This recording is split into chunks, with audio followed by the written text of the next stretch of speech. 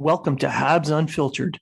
This independent podcast is featured on the Hockey Writers and iHeartRadio, bringing you honest and unfiltered entertainment and discussion on the Montreal Canadiens and hockey news. Your hosts, Matt Smith, Treg Wilson, and Blaine Putvin, are proud to be one of your trusted sources. If you are talking about it, so are we.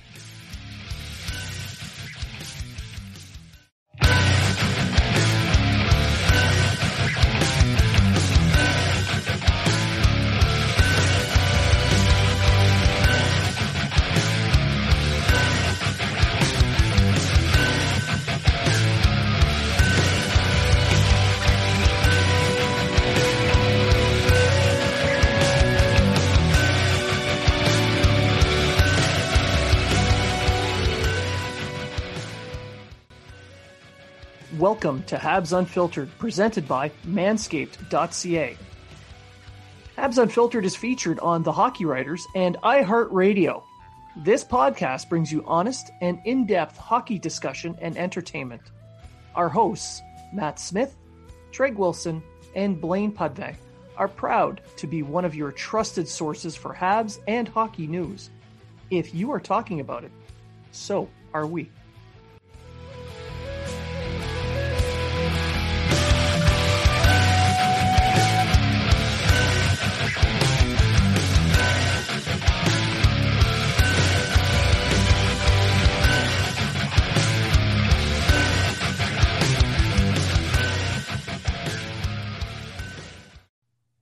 And welcome back to Habs Unfiltered, sponsored by Manscaped. This is episode 138. I'm your host, Blaine Putvin.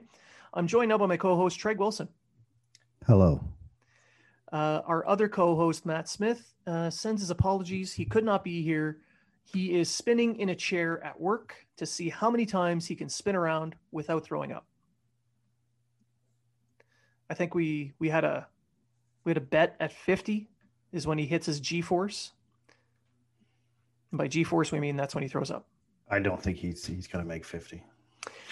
Yeah. Although he's a veteran now, so maybe. I don't know. Oh, yeah. Yeah. Do they get an extra medal if they hit 50? I think it's 100. I think if they can hit 100, they get the spinning chair medal. So on that medal, can they just spin the medal? Like, yeah. Is there a little... Man, it's hard when you mount it, though. It's hard when you mount it. Yeah, well, once it's mounted, even if it's mounted, the little albatross, the RCAF bird, they can spin that on the medal. Oh, okay. I didn't know that. That's kind of cool. So it's like spinner, cool. Like spinner rim, like rims that spin. Yeah, it's the precursor to the fidget spinner. That's where they got the idea. Because that's all they do at work is just sit there and spin that little medal. Canadian Air Force. Trending. Creating trends. Nothing but respect for our brothers and sisters in the Air Force. We need rides to where we need to go. So that's right. Yeah. Especially now where COVID and the deployed ships, when they come home for HLTA, they have to take a Air Force Aurora, I think they fly on. Or a Challenger jet. Yeah. Yeah, they get a free ride home for their home leave travel. So That's a great 5 days at home. Anyway, moving on from that, for those who are not in the military and getting bored of listening to that garbage. So we've got a few items. We're going to talk about face-offs, the Calgary series. Yes, we are going to cover that. That is a trigger warning for anyone who's going to be listening. We'll also talk about some issues with the team, and we'll just go into depth on the Calgary and Ducharme and the whole enchilada. So to kick it off, we're going to cover a couple little news and notes. Yesterday, Saturday, the 24th of April, Sean Farrell became the first player to score 100 points in the USHL since Kevin Roy did it in 2012. So that's Habs draft pick, Sean Farrell. So not everything is all doom and gloom in Habs land. He also had 72 assists, which is the most assists since the 82-83 season. Yes, yes, he's lighting up the USHL. He was supposed to play in the NCAA this year with Harvard. They did not. They weren't planning on a season for that school, so he just stayed at the USHL. Buys himself another year of eligibility at the NCAA. He'll start school next year. So this is another one of those long-term projects. He's either a home run or a miss. It'd be interesting to see how he does in Harvard, considering he was kind of like the big fish in the little pond. And but I mean, he dominated. He more than dominated. So it's good to see that. It'd be interesting to see how well he plays in Harvard, and I think that's where the gauge will be at to where he is as a prospect for the Canadiens. I believe he's a 5th-round pick. Sean Farrell? Late 4th, early 5th. Yeah. Yeah, he's a 5th off the round top pick. of my head. No, I'm not saying he's not going to turn out to anything, but let's cut our expectations down a bit and celebrate how well he did. But you need to realize he was a year older than most people are in the in that development league. So it'll be if he dominates Harvard, or at least does really well, like Caulfield did his first year. Didn't really dominate, but he didn't. He was a point per game player, and the rookie of the year. Yeah. But I'm just saying, if he can be like a, point per game player, or even a 0.6 or 0.7 game, like around there, sure. I think we got a good guy, and we'll see what happens with him. He should be, honestly, if he does have a decent couple of years at Harvard, that'll bode well. This is a player that's going to take, like Jake Evans, his full amount of time. Yep. And yes, he is a little bit older than most players in that age, in that league normally are, because usually they're gone to the NCAA by that point. But this year's a little different. There were a lot of other players at his age in the league, and they didn't do what he did. And there have been players of his age do well in that league in the past, but they didn't do what he did. So, I mean, being the first one since 2012, and the records only go back, I think, it doesn't go back that far. And he's one of maybe 4 players to hit 100 points in that league ever. So that bodes well. It shows that he has that offensive gift. 4 years down the line, if he's doing well in the NCAA, he can earn a contract. Maybe he makes the NHL. If he does, great. It's a home run. If he doesn't, it was a mid-round pick. Exactly. So congrats to Sean Farrell, and hopefully everything pans out perfectly for him and he becomes a superstar NHL player in Montreal. The next little note, today as we record, it's the 25th of April. It's Sunday. It is Vladislav Tretiak's birthday. So happy birthday to Tretiak. 1983 Montreal Canadiens draft pick. That's right. Habs legend, Tretiak. So do you think he would still sign with the Canadiens? Maybe he can come out. He can't do any worse than what. Well, I mean, I can't put any blame on the goaltending, but no, it's but not like he can.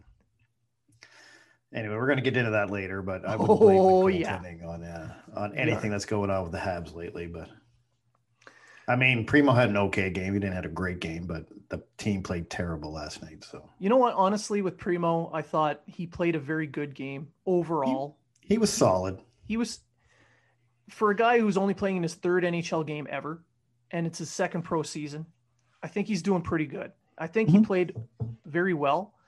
A couple of the goals he had no hope whatsoever of getting. Actually, 3 of them. That Goudreau goal.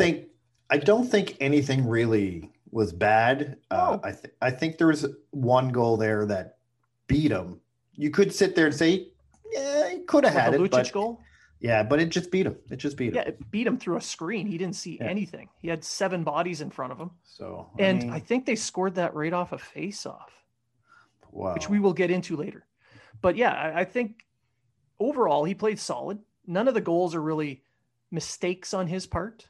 No, and that's what I mean. Like I said, wasn't misplaced. He was cool. He was calm. He was well positioned. He it looks good for the future is what I'm trying to get at here. He's got to have to spend a little bit more time developing. He's got to mature a little bit more physically and in his game, but he still looks like a quality NHL starter down the line. Oh, definitely. I'm not going to take anything away from him for that game. I thought his first two games were a bit better, but I think the team played better in front of him in his first two games as well last year. Yeah. I just think last night's game was just a shit show from which the we second will definitely period be on. getting into. So, yeah, we'll get into that in a little bit later. But what we're going to do now is move on to face-offs. There was a little debate yesterday online between yourself and some others where face-offs were seen as not important or too important. So what do you, in my defense, I started the conversation as time on ice. Okay. So the conversation went, someone said something about they didn't trust the Dom Ducharme with Kotkaniemi's time on ice. They didn't think he would give him Kotkaniemi the time on ice that he deserved. Which I can see a decent basis for an argument. Yeah, I can as well. I can, but the players that was compared to was like, they kind of suggested that Stahl was taking minutes away from Kotkaniemi. I came out and said, well, based on last night's stats, Kotkaniemi played almost 2 minutes more than Stahl and was the third top center in minutes, which is he played the third line, so that makes perfect sense. And there was only one power play, so he didn't get a lot of power play time. That turned into I'm talking about the overall progression. I don't trust Dom Ducharme with his time on ice. He's not given what he deserves. Whereas I replied, well, under Dom Ducharme, he's playing almost 2 minutes more than what he played with under Claude Julien. So his minutes are coming up. Then it turned into face-offs because then they said, well, Danault, and someone else said something about Danault and Stahl. When I said Danault, he's not out there for time on ice. If he'd win more face-offs, because in the last 4 games, he's been under 40%, the last 2 under 20, maybe he'd see more ice time if his face-offs were better. I think that is a valid argument that this coach places a high priority on winning face-offs. Winning the draw. So if you were better at face-offs, you get more time on ice. Correct. Sort of, because Stahl right now is the second best center based on face-off percentage, and he's still playing fourth line minutes. So, but he's taking some situational face-offs. But he's taking some situational face-offs. So that's how this little discussion went. I wasn't trying to prove anyone wrong. I was just trying to I was trying to understand the person's thought process and why they went there. Now, if they would have said, I think he should be playing Suzuki's minutes, I think that's a valid argument. I think Kotkaniemi is a better center than Suzuki. Right now, yeah. He's playing better than him right now. And I think if someone would have turned around and say, why is Suzuki getting 17 minutes a game to Kotkaniemi's 15 minutes a game, that's a valid argument because really it probably should be based on the play in the last few games, even if you take face-offs into consideration, because Kotkaniemi is a better face-off guy than Suzuki, then Kotkaniemi should be getting the 17 minutes and not the it should be reversed, in my opinion. So yeah, and it kind of morphed into the whole face-offs. Yeah, are they important or not? And somebody mentioned that they're not important. They don't need face-offs. It's not important to the game. But when your team when your team concept is based on puck possession, the one area of the game that you can easily improve upon to add puck possession is the face-off. Because if you win the face-off, you win possession. So correct. It's important. Especially in your own zone, late in a game or in a tie game or in the offensive zone. Or when you need some momentum or when you just want to start getting shots on net. Calgary scored 2 goals right off the face-off last night. Montreal scored a goal with Armia the night before right off a face-off. They're important. Not just to score goals. Like, I'm not saying but it's a way of getting possession. It's a way of getting shots on net. And it's a way of creating You have an automatic preset screen. If you win the face-off, you can get a shot through a screen because all the players are right there in front of the goaltender. Yeah. It's natural setup. You can have set plays off of the draw. And if you don't have a shot, then you can set up in the zone and start a cycle or start something to get the offense. You start with possession. Correct. Or if you're in the defensive zone, you can get a clean zone exit based on winning the draw. All I got to say is the last few teams that won the Stanley Cup all had guys who drawed 55% to 60% or better. That's right. We don't have a guy like that, but I'm just saying that's if you look at past Stanley Cup winners, Ryan O'Reilly with St. Louis. Yep. If you go back to Boston's days, Bergeron was their main center there. You have Sidney Crosby with Pittsburgh. You got Backstrom with Washington. So you have a center who you can put out in any situation, and he's going to win the draw more than he's going to lose it. Yeah, they're important. Bottom line, you want possession, you win the draw, you have possession. It's as simple as that. Yeah. Now, that also morphed into how can we be more creative on face-offs? Yeah, we were talking off air before we started. You had a wonderful idea how to get creative. Positioning your hands and drawing back better, or just being better than the other guy at face-offs. There's no way you can be creative on face-offs. There's absolutely no way. You put your best guy out there to win the face-off, and he either wins it or he doesn't. Yeah. There's a few ways of winning a face-off. It's either having faster reflexes, tying up the other guy's stick and using your foot to kick it back, or tying up the other guy's stick and having the winger come in and kick it back for you. Kick it back. And that's really, it. Doesn't matter who the wing. Now, someone suggested in this thread, and we're not naming names, but you can read the thread on Twitter, to put Kotkaniemi on the wing for important draws. Sure. Or on the point. How does that win you the face-off, and yeah. How does that make the face-off any more creative than Danault going into the face-off and winning or losing? It gives Kotkaniemi more ice time. So what's the point of giving someone more ice time if the ice time is going to be uselessly used? If he's stuck in his own zone? Yeah. Then people are just going to complain that Kotkaniemi is always stuck in his own zone. Well, it is Habs Nation, so. But I'm just like I'm saying, like I get what if you're saying,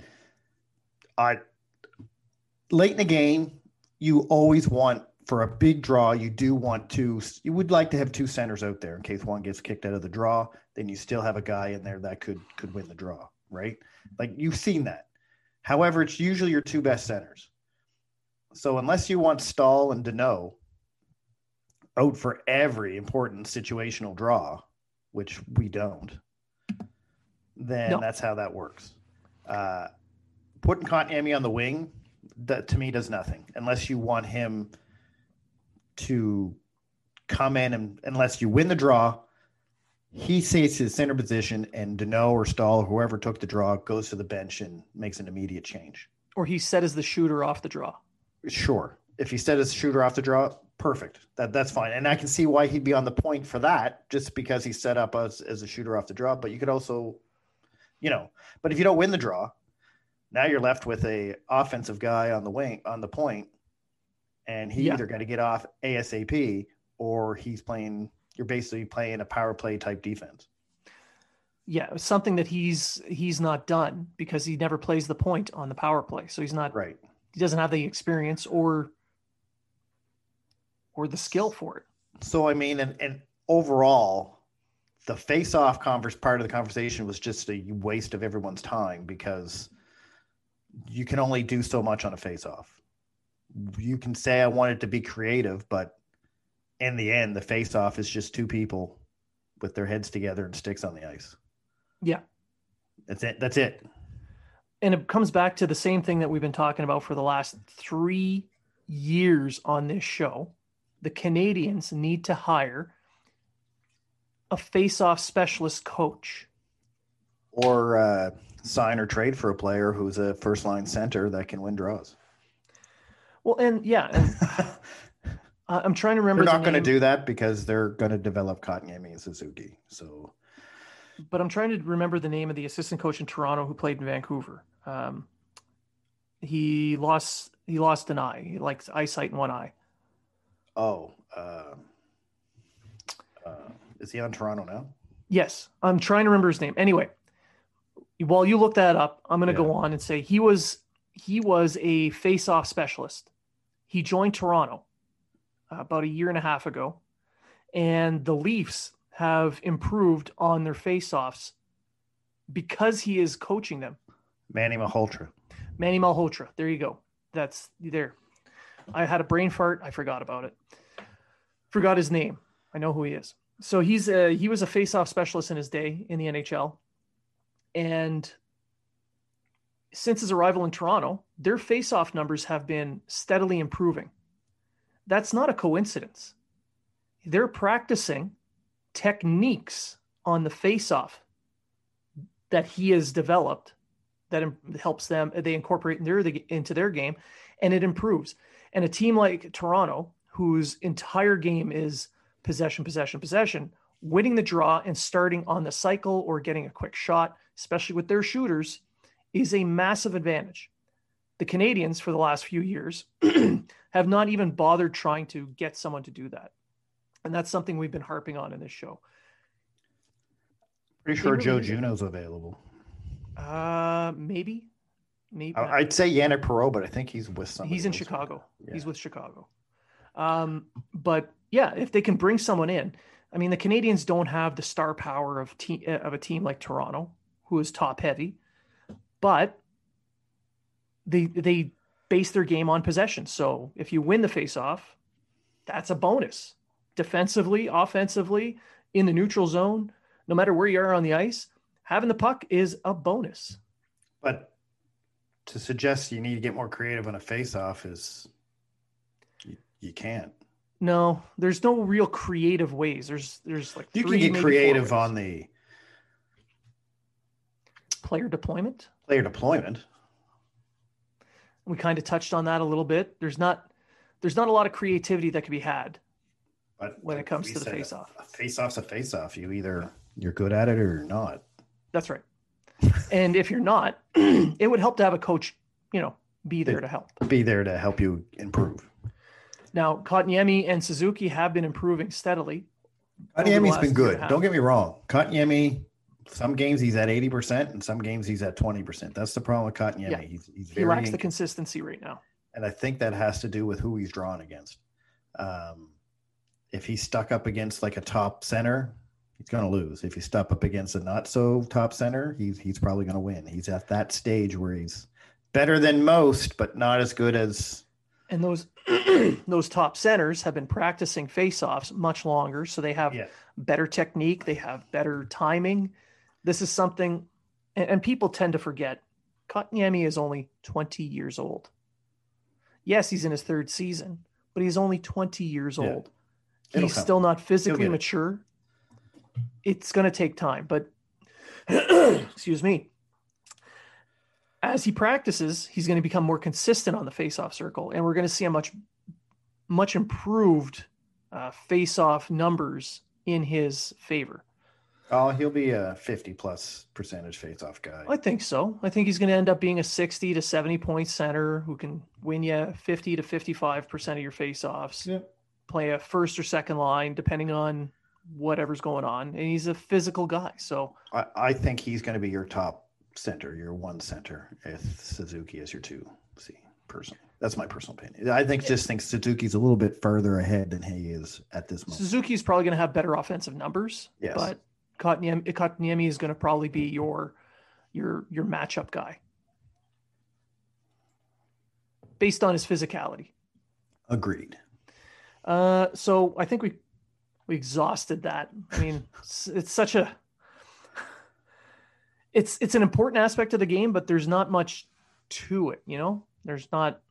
It's win lose, no draw. I mean, putting another center on the ice somewhere doesn't really make your face-off any more creative. No, but if the guy gets kicked out, then you have another center. Sure. That's pretty much it. Which teams have been doing now for 20 years, so. Yeah. Or 30 years or whenever.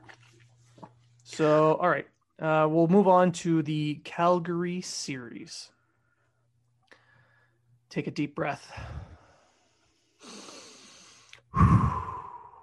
Okay. So, this Calgary series, it's pretty shitty.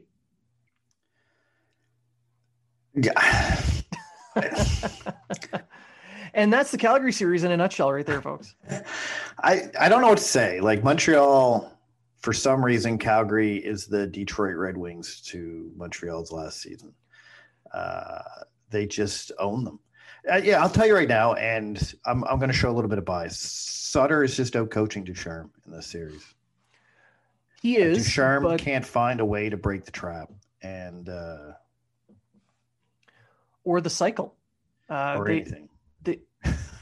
Calgary likes to trap the hell out of the neutral zone, and once they're in the offensive zone, they cycle the hell out of the puck. They play a heavy game. They're not fast.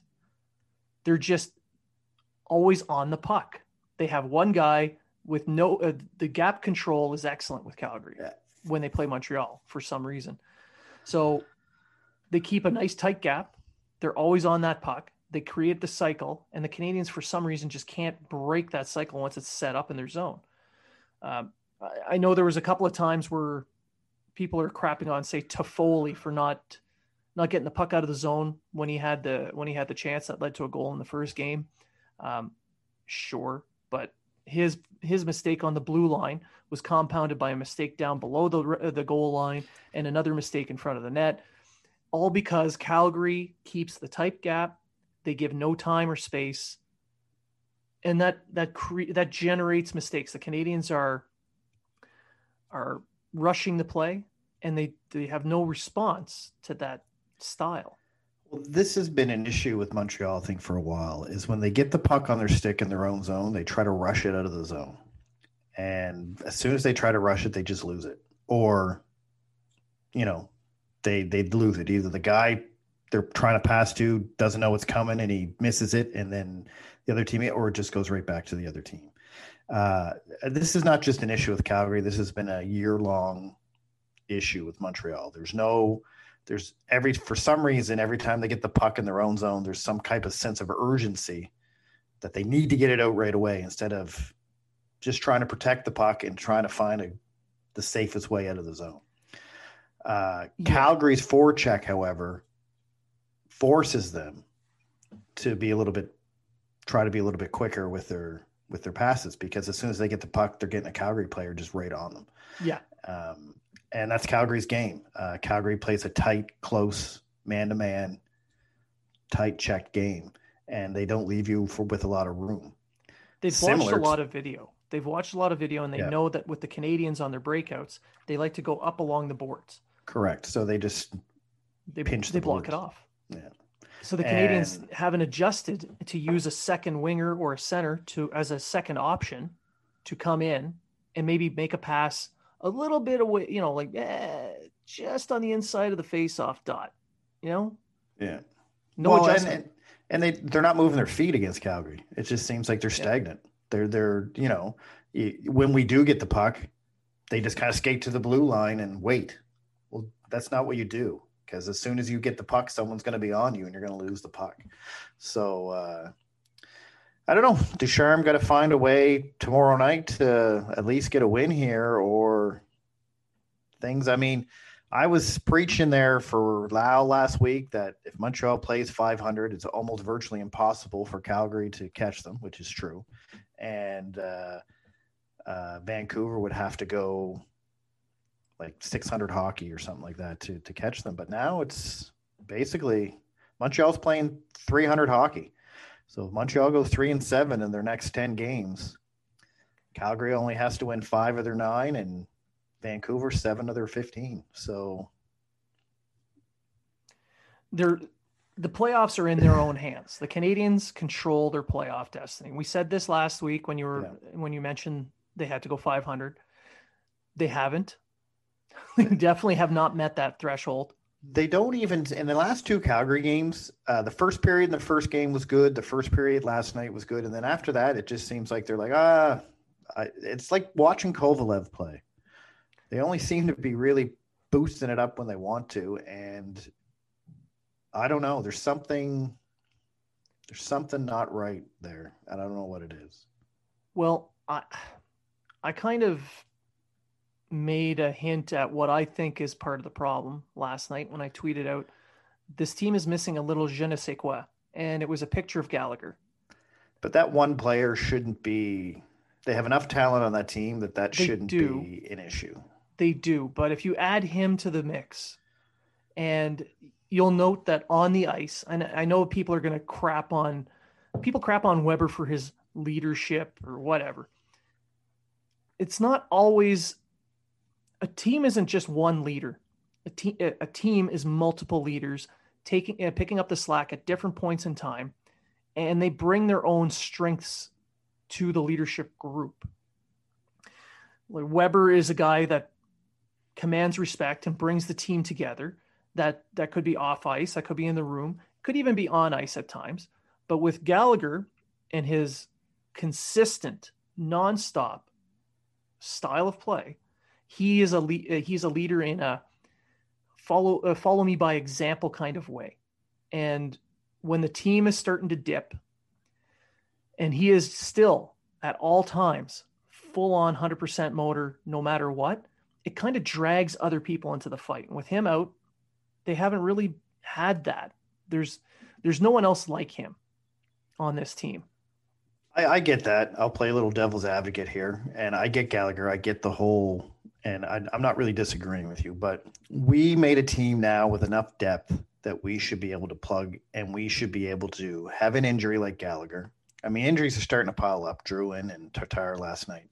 But with the injury like Gallagher, one player, we shouldn't have, someone else should be able on that team to step up and take his spot in a leadership role. That's I agree. On paper, I agree. But when the teams, when the morale is a little low during a game, or you feel a little bit defeated, or you're just a little tired, you're like, I'm kind of exhausted at the end of the shift. I mean, I could give that little extra and maybe get the puck out, or I can just dump it, or just that little extra. If he's on the ice doing all those little extras, you feel you have to, but he's not there. So you don't have that mental piece in your head that's pushing you to give that little bit extra. So on paper, I agree 100%. This team shouldn't have any reason why they can't continue to be a 500 team at the minimum. But with Gallagher out, it's those little things, especially when you're mentally exhausted and when you're playing as much as a team has been lately, that does have an effect. I mean, the team is 3-8 with Gallagher out of the lineup. Yeah. That's significant. He's not, he is a 30 goal scorer, and that adds a little bit to it. I agree. He brings more to the game than just goals. He's also that little agitator out there. He's that, he's always talking. He's always smiling. He's always throwing the other team off. He's always, talking to the guys on the bench. He's always doing whatever. And they do miss that. I guess my argument is, why hasn't anyone else stepped up on the team and done that? There's not many players like that in the league, but I agree that they should have, in some way, shape, or form, a couple of guys who can step up even a little bit to fill that gap. Yeah. People can blame Weber and his leadership, but that's not how Weber leads. That's not his. Although he was pretty angry. You notice he's got a little bit more of an edge lately. Yeah, he does. And someone just talking about leadership. Someone didn't like when they asked him about his play and how he said this is a team game. I had no issue with that comment, because that's what Weber says every time they address whether he's playing good or playing bad. And he's absolutely right. You read on Facebook and Twitter that Weber should be waived or left unprotected, and Drouin should be put on waivers, and he should be, kicked off the team, and this and this and that. I want people to watch Weber's entire game, not just point out the mistakes that he made, but I want you to watch the entire game and watch Weber the entire game. Yeah, he's making mistakes. Yeah, he's a little bit slower. But he is an effective person on that bench, in that dressing room, and on the ice. Does his minutes need to be reduced? Yes. Yes, they do. Definitely. He should not be the top defenseman for the Montreal Canadiens. No, God, no. So I will say that. But to sit there and say that he needs to be left unprotected or waived or off the team, that's just ridiculous, because you're obviously not watching the entire game, and you're obviously just wanting to pick out the bad things that Weber does. If you look at a goal that's being scored, yes, that player made a mistake, but you know what? So did that player, and so did that player, and so did that player. A goal is more than just one error. A goal is usually 2 to 3 errors in a play. And unless Weber threw the puck out front of the net right onto the stick of a guy coming down in the slot, or any player, you can't really pin it on one. You could look at that one play and say, man, if he wouldn't have done that. But then you can go 30 seconds before that and say, well, this guy would have done this, or that guy would have done that. Right? So maybe I just look at hockey different than other people. But I don't like the pointing fingers at one person and saying that they're the person that's bringing this team down, because it's not the way it is. On that, I'd like to point out, in the Edmonton game, Anderson's second goal, Archibald on the half wall, down by the goal line, wanted to do an outlet pass to Nurse to clear the zone. Nurse wasn't quite in the position he normally is, because he was a little bit ahead of the play, according to where Archibald thought he would be, and Archibald tossed it out in front of the net. Anderson was there, taps it in. Goal. Habs fans were ecstatic. Oh my God, what a great goal. But that was a mistake made by Archibald. And you could even say Nurse a little bit. Yeah.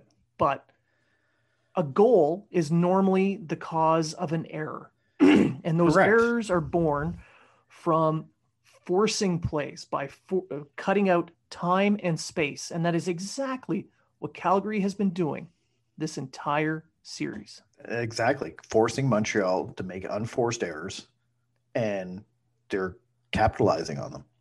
Montreal's not doing that against Calgary. Montreal's sitting back waiting for Calgary to make a mistake so they can jump on it, which is the wrong thing to do. So, yep. I mean, I don't know if we're going to get into this later, but actually we are going to get it. So I'll wait till then. But I was just going to say that goes into coaching, but I think we're going to talk about we're coaching. Going to cover coaching in a little bit. For the Calgary series, there's one more game to be played. It's on Monday night. The Canadiens really need that win. That is about as much win as you can get in a regular season. They have to have this one. Not just so that they can get that 6-point lead back, because right now they're only 4 points up with a game in hand. They win that next game, they're 6 points up with a game in hand. They got a little bit more breathing room, but it's not just about that. It's about confidence. It's about proving to themselves that they can actually win those types of games. Because Bergevin at the start of the season said, hey, we got a team that can win any way you want. Where is that? Well, and that's... Yeah, again, this gets into other stuff. But, I mean, Montreal, even their body language in these last 2 games against Calgary, like in the after post-game interviews, we're in our own heads. We got to go out and try harder. Yeah, so why aren't you doing it? Yeah. Yeah, you paused a little bit there. So we missed a couple of seconds, but yeah, for the most part, they're in their heads. They are in their heads. And Weber mentioned it when he said the team needed another practice on their day off because they felt they play better, because they worked through things on the ice during practice. Well, they didn't. It worked for them in Edmonton. It did. It's not working right now in Calgary. Have they had a practice that they can shake some stuff out on? I'm not sure. I can't I can't really say. I'm not in that room. I don't know. I do believe that shows the dedication that the team does want to win. It does. And it does show that there are some injuries. There's bumps, there's bruises. People are tired mentally and physically. But they have to find a way to get past that so they can get some of these wins. This next game is important. You can blame the schedule all you want, but they have to find a way to win either way. And they still got to win. Yeah. I'm sorry. Face adversity and overcome it. But you have to know what you're facing. So you have to understand that, yes, you are physically fatigued. You are mentally fatigued. You have bumps. You have bruises. There's a couple injuries to the roster. Knowing that, good. Now you have that. You know it. Now, what the hell are you going to do about it? What are you going to do to get past that? That's the key here. This is where the intangibles start to come into play. Everyone talks about, well, this guy on paper, that guy on paper. Well, these are the intangibles. And this is why I point to Gallagher as that spark plug, that way to get through there, because his intangibles, he's more than the sum of his parts. I mean, he's 5'9", 185 pounds. You wouldn't guess that this is a guy that can score 30 goals in the NHL, but there he is. Another key part to that is the Canadians are in the bottom third for generating shots from the slot. Gallagher lives in front of the net. He generates all his shots from within a foot of the goaltender, whether he be inside the net or outside the net. Doesn't matter. He's in front of that goalie. The Canadians need more of that. All their goals the last 2 games against Calgary have come from 2 feet from the net, but they're not getting enough shots from the slot. If they want to win this next game, they need to have a dedicated effort to go to the net. Get in that slot. They haven't done that in the past any game against Calgary. No one's going to the net. Even their power play. Their power play, they just pass it around the outside. Do.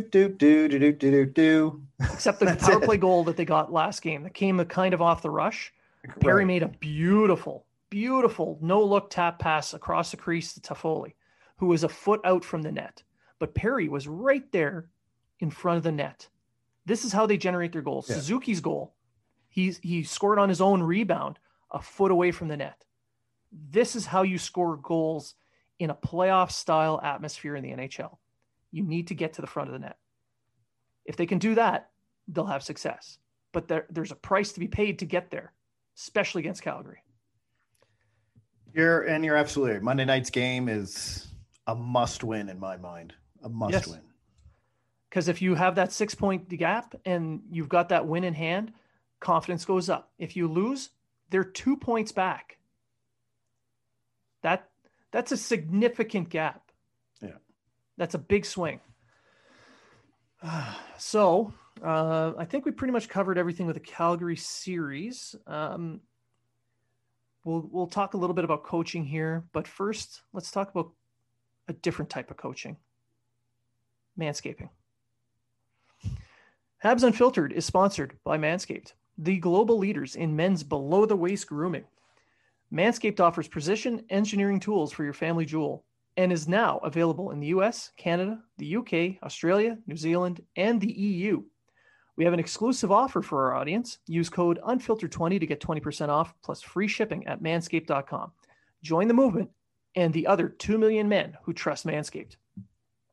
Did you know one guy every hour, every day is diagnosed with testicular cancer? So this is a reminder to all the men listening to check yourself before you wreck yourself. Manscaped, in addition to providing the right tools and solutions for safe and easy manscaping, has partnered with the Testicular Cancer Society to spread awareness for men's health and early cancer detection. Together, TCS and Manscaped are committed to raising awareness for the most common form of cancer in men, aged 15 to 35, and giving support for fighters, survivors, and families impacted by testicular cancer as part of their We Save Balls initiative. While you're down there cleaning up your sack, why not go ahead and give them a little investigation for lumps, changes in size, or any pain? I think we can all agree it's pretty fun playing with your balls anyway. Manscaped recommends you check yourself once a month. If you do feel any lumps or swelling, give your doctor a call immediately. In addition to checking yourself regularly, you want to make sure your sack is looking fresh and clean with the Manscaped Perfect Package 3.0. Inside the Perfect Package, you'll find products and liquid formulations that have been developed to turn your bathroom into a salon for your balls.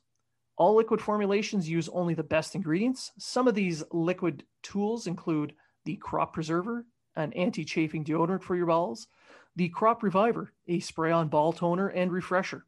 The Perfect Package 3.0 also includes anti-chafing performance boxers that keep your package cool and smelling fresh. Join the Manscaped movement and start taking care of your balls today. Get 20% off plus free shipping with the code Unfiltered20 at manscaped.com. Always use the right tools for the job. Get 20% off plus free shipping with code Unfiltered20 at manscaped.com. That's 20% off plus free shipping with code Unfiltered20 at manscaped.com. Your balls will thank you. So yes, as someone who has been impacted by testicular cancer, I must reiterate the importance for young men, hell, old guys like myself. Keep checking yourself. Always check. You never know. It's important to catch this early. If you catch it early, everything's fine. You can do it with your partner. It could be fun. Yes. Yeah. You can make a game of it. Either with someone or on your own. Either way. Could be fun. But yes, definitely be sure to check yourself. This is a very serious thing. Testicular cancer is serious. It is one of the leading causes of one of the leading cancers in men. So please check yourself. And also, you mentioned Manscaped in Australia. Just let everyone know we are the top-rated Habs podcast in Australia at the moment. It's also in the EU. Don't we do pretty good there too? Finland. Yeah, we're one of the top-rated ones in Finland. There you go. Just saying. Just throwing it out there. Sisu. To all my Finnish friends. Sisu. I have no idea what that means. It means live life to the fullest. You better stop watching Habs games. Well, no, where I grew up, there's a large Finnish community, so I always heard that saying, and there was always a sauna and a snowbank in the winter. Don't tell Connor McKenna you grew up in their community of Finnish people. Oh yeah, no, the hate for him to make an angry tweet about me. How would I ever recover from that? Yeah. Anyhow, we're going to move on now to the next topic, coaching. You had quite a bit to say about coaching because you are a massive Dominic Ducharme fan. I was. I don't know if Dom's just disappointing me. Like, I expected him to bring a totally different style to the game. I expected there to be more offense. Actually, I expected to be the offense better, the defense worse. And we're not getting any of that. It just seems like he tweaked a couple things, and other than that, he's just copying what he learned from Terry in the past 2 seasons. And it's disappointing. I expected. You mean Julian? Julian, yeah. Well, yeah. Terry and Julian, same person. Julian doesn't smoke. True. I will say he's given a little bit more ice time to Suzuki and Kotkaniemi. He's letting the young guys get some, but he's not making the moves. It's almost like he's going by the analytics and only the analytics. And I don't want to say that. Well, that's kind of a wrong statement, but I mean, for Weber, there's no way Weber should be on the top pairing. And armchair GMs and coaches have been saying that, and they're not wrong. I don't normally agree with but I mean, I've coached teams, you've coached teams. Any coach can look at a guy and say, you know what, he's still got stuff to bring, but I got to cut his minutes down. And that's what you got to do with Weber. Is he afraid of Weber? I mean, I know there's a conspiracy going on that Bergevin is got his hands in it, and he's forcing Dominic Ducharme to play this guy here and that guy there, and I think that's total bullshit. Bergevin wants to win. His job's on the line. He wants to win. I don't know about that. I don't think his job is going to be lost this season. I don't either, but he's in the hot seat. Let's put it that way. Yeah, he is. But he's been in a hot seat for what? Since day one. I don't think he's going to lose his job either, whether they make the playoffs or not, because I think Bergevin has a plan, and the plan's progressing the way he wants it to progress, whether they win or not. Although, anyway, that's another topic. Well, but I don't know. People expect last year this team was in the play-ins only because they wanted the top two television markets in the NHL to make Chicago and Montreal. That's right. So they make it in based on that alone. So this wasn't a playoff team last year. This year, they're a playoff bubble team. So where's the surprise? What are you expecting? There's been progression. And that's what I tweeted this morning. I tweeted this morning that, and I think I said this earlier, or maybe we said it offline. I understand Habs fans, and I understand your anger. I get it, right? But this team is exactly where everyone thought they would be when the season began. Which is why I don't think his job is on the line. And I don't either. Like, everyone wants him fired, but they've wanted him fired since either 2016 or before. So whatever. And if you look at his overall work, it's almost like, I mean, we're getting off coaching, we're getting into GMing, but if you take Bergevin, you got to cut him in half and pretend he was two different GMs. First 5 years, he was Bergevin 1.0, made a lot of mistakes, didn't build around the core that he had to make a true contender, right? And then you got Bergevin, except in 2015 there, when they probably would have went to the Stanley Cup Finals if Price didn't get hurt. But they made it to the ECF. And then you got to look at Bergevin, the rebuilder. The Bergevin 2.0 was the GM that replaced the old Bergevin and said, okay, we got to start here.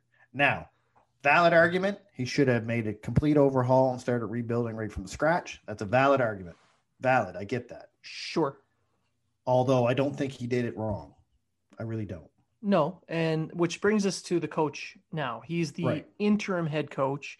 He's got a record of 11, 12, and 5 since he was brought in as the interim head coach. And he should not be brought back next season.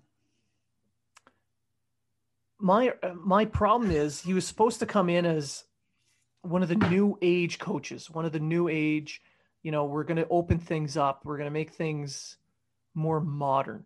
And he's not. He hasn't. But is that really on him or on what Bergevin has given him? Because the new age coach relies heavily on puck-moving defensemen.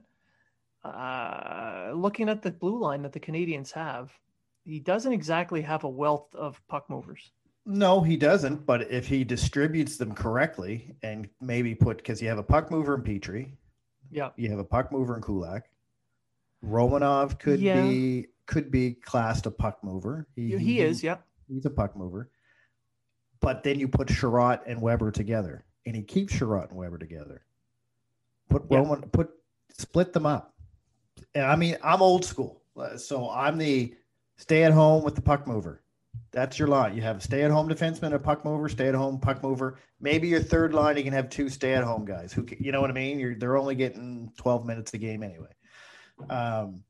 But switch Sherratt and Weber up. Now you have Merle. Merle can move the puck. He's not your prototypical puck mover. No. And then you got Gustafsson, who can move the puck. The problem is he can't do anything else.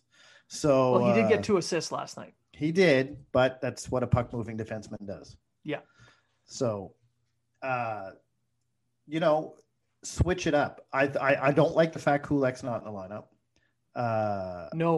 No, he was playing really well before he got set aside so that they can make room for Merrill to play. And the same with Evans. Evans was playing really well. He got set aside for Stahl, make room for Stahl to play. Stahl's been terrible. So this is what my problem was with Ducharme. You're like you just said, you're the modern day coach that's supposed to make modern day things, but you're not setting your lineup to work in a modern day plan. Well, yeah. And on defense, there's issues there, but at the same time, There's been a lot of argument about the mismanagement of the recalls, and with 3 of them already used up, only 1 remaining. They're relying on the emergency recalls due to injuries. So he doesn't have as much of a choice on who to deploy and how when it comes to dressing certain players, especially up front. He's been playing a 7th defenseman because, calling up Caulfield, they don't have the cap space for it. Evans, and Evans was playing last night only because Byron was out with an injury. So they needed to do an emergency recall of Evans. And he played extremely well. Evans did. So it's a bit of a combination of he's kind of handcuffed, but he's not very creative in how he is dealing with that problem. And that's what I'm getting at. Like like you made a good point. The modern day coach relies heavily on a puck moving defenseman. He has puck movers. They're not your prototypical. Other than Jeff Petrie. Jeff Petrie can move the puck. But he's not deploying them like he should. Like you have Kulak sitting on the bench or up in the press box. You have Weber should be paired with, I wouldn't even mind Weber being paired with Gustafsson, to be honest with you. At this point, yeah. Because Gustafsson can move the goddamn puck. I cringe every time we're in our own zone, pinned in our own zone and he's out there. But you know what? For a puck, you take that with a puck mover. Yeah. Because there's a lot of puck movers who aren't. Subban wasn't very good in his own end. Better than Gustafsson, but he wasn't very, he wasn't. Yeah. Carlson. There's Erik warts Karlsson. To their game. There's warts to their game on defense. That's right. Erik Karlsson was not a good defender. Wasn't terrible, but his offensive game made up for everything. His possession game made up for everything else. The overall entirety of their game, you've got a positive outlook on their game because the offense outstrips the defense. Issues. Gustafsson, not so much. But anyway, his offense is just. But the problem with that is Gustafsson is a bottom pairing guy, correct. Whereas we're looking at a need for someone to play in the top pair. So you put Merle. You put Merle alongside Weber. You put Kulak alongside Weber. That's who I would like to be by Weber. And then you can put Sherratt on the 3rd pairing, and you can rotate Merle and Gustafsson as you see fit. And you can rotate in different pairings based on situations. I mean, Sherratt and Weber are amazing, an amazing shutdown pair at the last minute of a game, last minute of a period. The Canadians are constantly giving up goals at the end of a period. Throw them out there. There's nothing stopping you just because you set your pairs or your lineups before the game starts. There's nothing stopping you from switching them in the game. That's right. Based on line coverage. Now, when it comes to Caulfield and not getting in, I know people are getting mad at Bergevin for the call ups and all this kind of stuff. But he was kind of handcuffed as well. Kind of handcuffed. I don't really agree with you. Let call up because I think they had defensemen there. You didn't really need them. They really wanted to get rid of Mete, so they waived Mete and used a call up. Yeah, and that's what you end up with. Yeah. So, a lot of people are saying just use the last one, but it's money now. It's not a matter if they need to use the last one. It's the matter if they don't have enough room because of Caulfield signing bonuses and all that kind of stuff to throw them in there. You need 1.3 million. I think they only have 357,000. So now if Primo, who they guaranteed a game to, gets sent down. Well, they can put Primo on the taxi squad, bring Lindgren up as the backup to dress because Allen's going to start the game tomorrow. Right. Lindgren can be his backup. And then they can bring Caulfield in. Then you can bring in Caulfield. Yeah. Which I think is what's going to happen. I mean, throw the kid in. Listen, Caulfield's not the savior. No, Caulfield's. So whoever is saying, I'm excited to see him.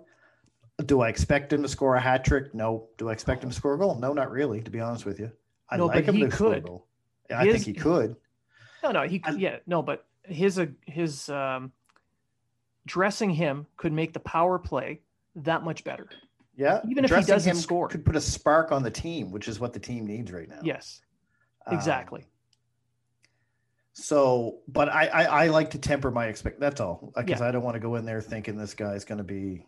This kid's not going to solve all their issues. This kid's not going to be filling nets. He's not Zadina. He's not going to fill nets. But they need offense, and he's an offensively gifted player. That's right. Put him out there. It's not going to hurt the team. Throw him on the power play, and just him being on the power play as a weapon forces the other team to open up some ice because they have to cover him now. So that opens up someone else for a chance. At the very least. At the best, he reenacts what he's done at every friggin' level he's done it his entire life. And he puts pucks in the net. Creates some offense in some way, shape, or form. And that is essentially what the Canadians need. Even if he's not scoring the goal, if he's somehow creating plays, and he likes to create plays in that slot area. Yeah. Because as a goal scorer, he knows this is where I score most of my goals. So, and this will go back to Dom Ducharme and how he deploys him as well. If he's going to throw him out on the fourth line, you might as well not even dress him. Exactly. In my opinion. Don't even dress him if you're throwing him on the fourth line. Third line with KK, sure. Second line or Suzuki line, whatever line you put him on, as long as it's not the fourth line, you're wasting your time. And if he's not on the power play, you're wasting an opportunity there too. And that's on the coach.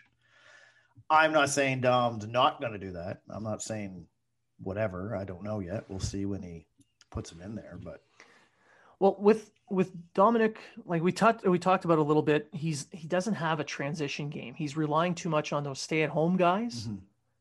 So a team that's built on speed, a team that's built on scoring off the rush, you need that transition game, and there's no transition game. We've talked about this as well throughout the show, and I've harped on this for years. They're not getting enough shots from the slot. They're not attacking the net. There's no net front presence, steady net front presence. I mean, at times, yes, but it's not consistent. But you need also, just to reiterate, you need a puck mover who can create offense with the transition game. So, because I know people will say, oh, we had Mete. Mete only had a transition game. Once he got into the offensive zone, 80% of the time the play died. It was a black hole of offense. Right. Yes, he had some good rushes. Yes, he had some good plays, but they were too far and too few in between. And you need a puck mover like Petrie who can get the puck into the zone and set up or at least create some type of offense. That's what you need. Now, Gustafsson, with all his faults, can do that. Scored pretty high on the zone exits and zone entries as well. Yeah. He's got 2 points in 2 games. And that's just in his time in Montreal. He has done better than Mete has ever done, offensively and defensively, on the zone exits. You know what I mean? Yeah. So he's got that advanced stat check in the box. He's got a couple of points. Mete in 17 games with the Canadians last year scored 3 points. 3 for a guy who's supposedly So for a guy who's supposedly a puck mover and generates offense, 3 assists in 17 games. Even on the third line, I know that the argument is, well, he's not really given the best players to play with. But neither was Gustafsson. And Gustafsson was able to get 2 points in 2 games. Yeah, but Blaine, you're just looking at the regular stats that don't matter to anybody anymore. You're not looking at the advanced stats that Mete killed the league in. Well, I'm looking also at the zone exits and zone entries. I'm just saying. Which is Mete's only strength. Mete's a great transitional defenseman. But he's not good defensively. And he's not good offensively. He doesn't generate enough points. He is what he is. He's going to be a guy that can play 12 to 14 minutes a game on a third pair and be used as a 7th defenseman. That's his career. I'm really going to piss off the Mete cult here, and I'm going to say he's a poor man's Gustafsson. Am I wrong? Tiger 28 now, bastards. Am I wrong? No. No. Really no. Not.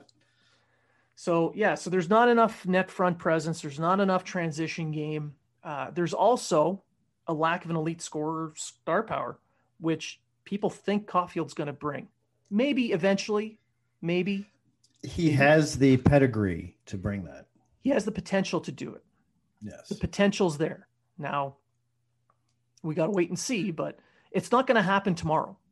He's not going to just walk in and become Ovechkin. You know what I mean?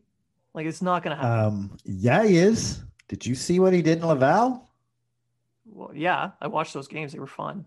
Why can't he? Should be able to do that much. He's the best Montreal Canadiens player right now. I can't argue that. I'm reading this on Twitter. He is the best Montreal Canadiens player right now. I mean, I'd like to argue against that. He will have 30 goals by the end of the season. He's going to average 3 goals a game for the next 10 games. Wouldn't that be awesome? If he did that, I would. Oh. I'll buy a Victor Mete Ottawa Senators jersey and wear it every episode. I will do the same. If he scores 30 goals by the end of the season. You know what? I'll even knock it down to 20.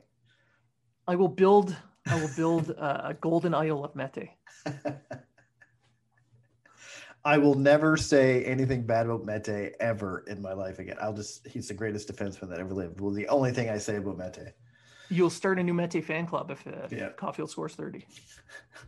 But now I really want to see it.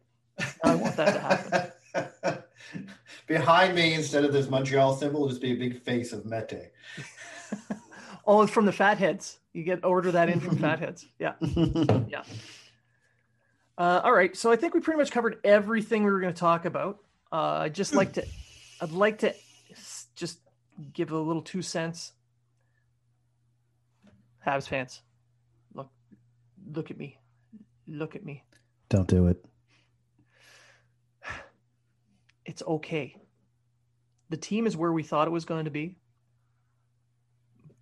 I agree that we should be upset that they're backing their way into the playoffs instead of making their way. But remember, it's just hockey. There are more important things in life. Focus on that. And then when it comes game time, then shit all over the team if you want to. But take a break, regroup yourself, and take care of yourself and your family. And then when it comes time, remember hockey's a distraction. It's for fun. Whether you want to use that time to, tear people apart tear the team apart or complain about the team. If that's the way you deal with it, that's great. But take a break from it. Even if you're super happy about the team, for some reason I can't really explain. But if you're really, really happy about the team, take a break from it and do something else, and then come back. I just want to put that out there. I feel everyone's pain and joy, and I just want you guys to be happy and healthy because our listeners are what make this fun. Trey? Let's just be realistic about things in life. We're in a pandemic. Nova Scotia's got locked down sort of again. Thanks to a few Ontarians from a red zone. I had to take my dog yesterday to the emergency. She has vertigo and inner ear issue. She's 13, so anytime we got to rush a dog of that age, especially her size, she's a lab. But you got to put things in perspective. The Montreal Canadiens, I had them pegged to finish third in the division.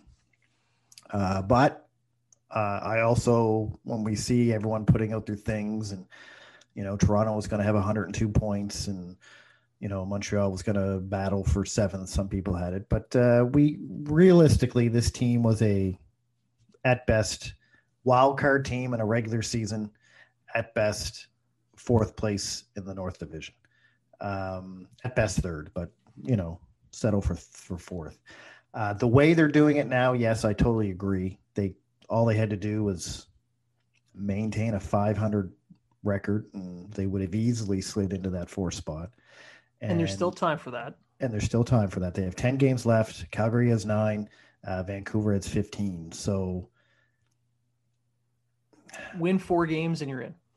Exactly. Go 4-6 and you're in. That's not ideal. I'd rather them go 9-1, 8-2, 7-3. But if they do that, they might catch third. As a matter of fact, they're only 5 points out of third. But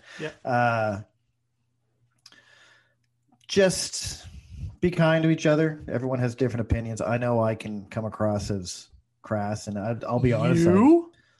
Really? I'll be honest. I've kind of been quiet on Twitter lately. I don't know if anyone's noticed. I pop up every once in a while to say something, but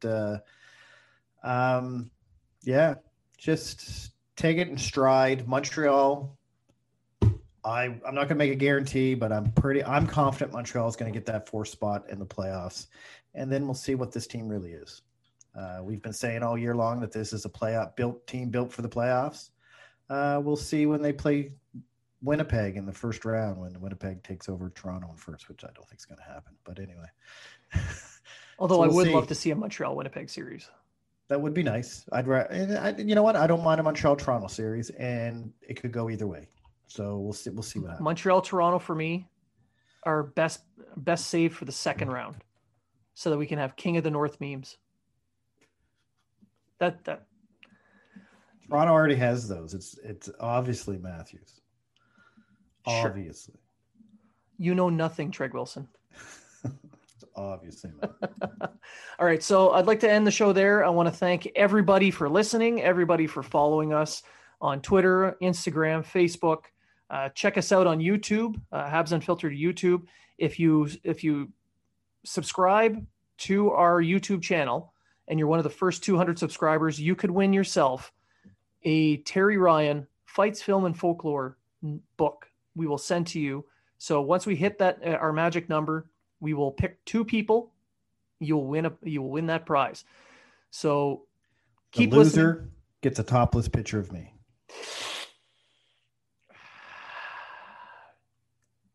I apologize to everybody in advance for that, because that's you. Anyway, I'd like to thank everyone for listening. Thank you for following. And remember, if you are talking about it, so are we. Are you in the market for quality sticks and equipment you can afford? There is a no-frills, no-nonsense company that wants to provide that to you. No Name Hockey. No Name Hockey is a small Canadian company started by former pro player Jason Goulet. When he retired, he searched for sticks that felt like when he was a pro, but could never find the right one, or one that was reasonably priced. So he decided to start No Name Hockey. Now No Name offers high-quality, customized sticks at a fair price. They won't try to wow you with a fancy name. They will focus on providing you a pro stock quality stick that you can afford. The cost of sticks has gone through the roof due to sponsorships and licensing fees. No Name Hockey makes sticks for the no-names and players currently making a name.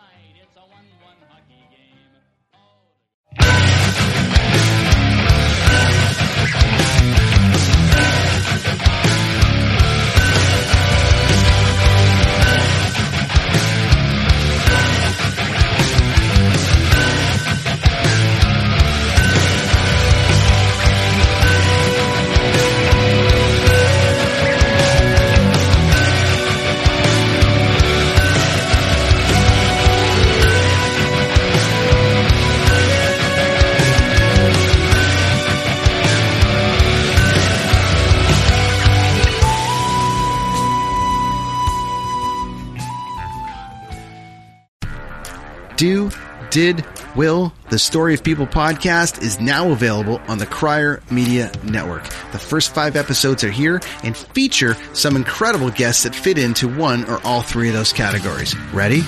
Tara Sloan from the San Jose Sharks Undercurrent podcast at NBC Sports.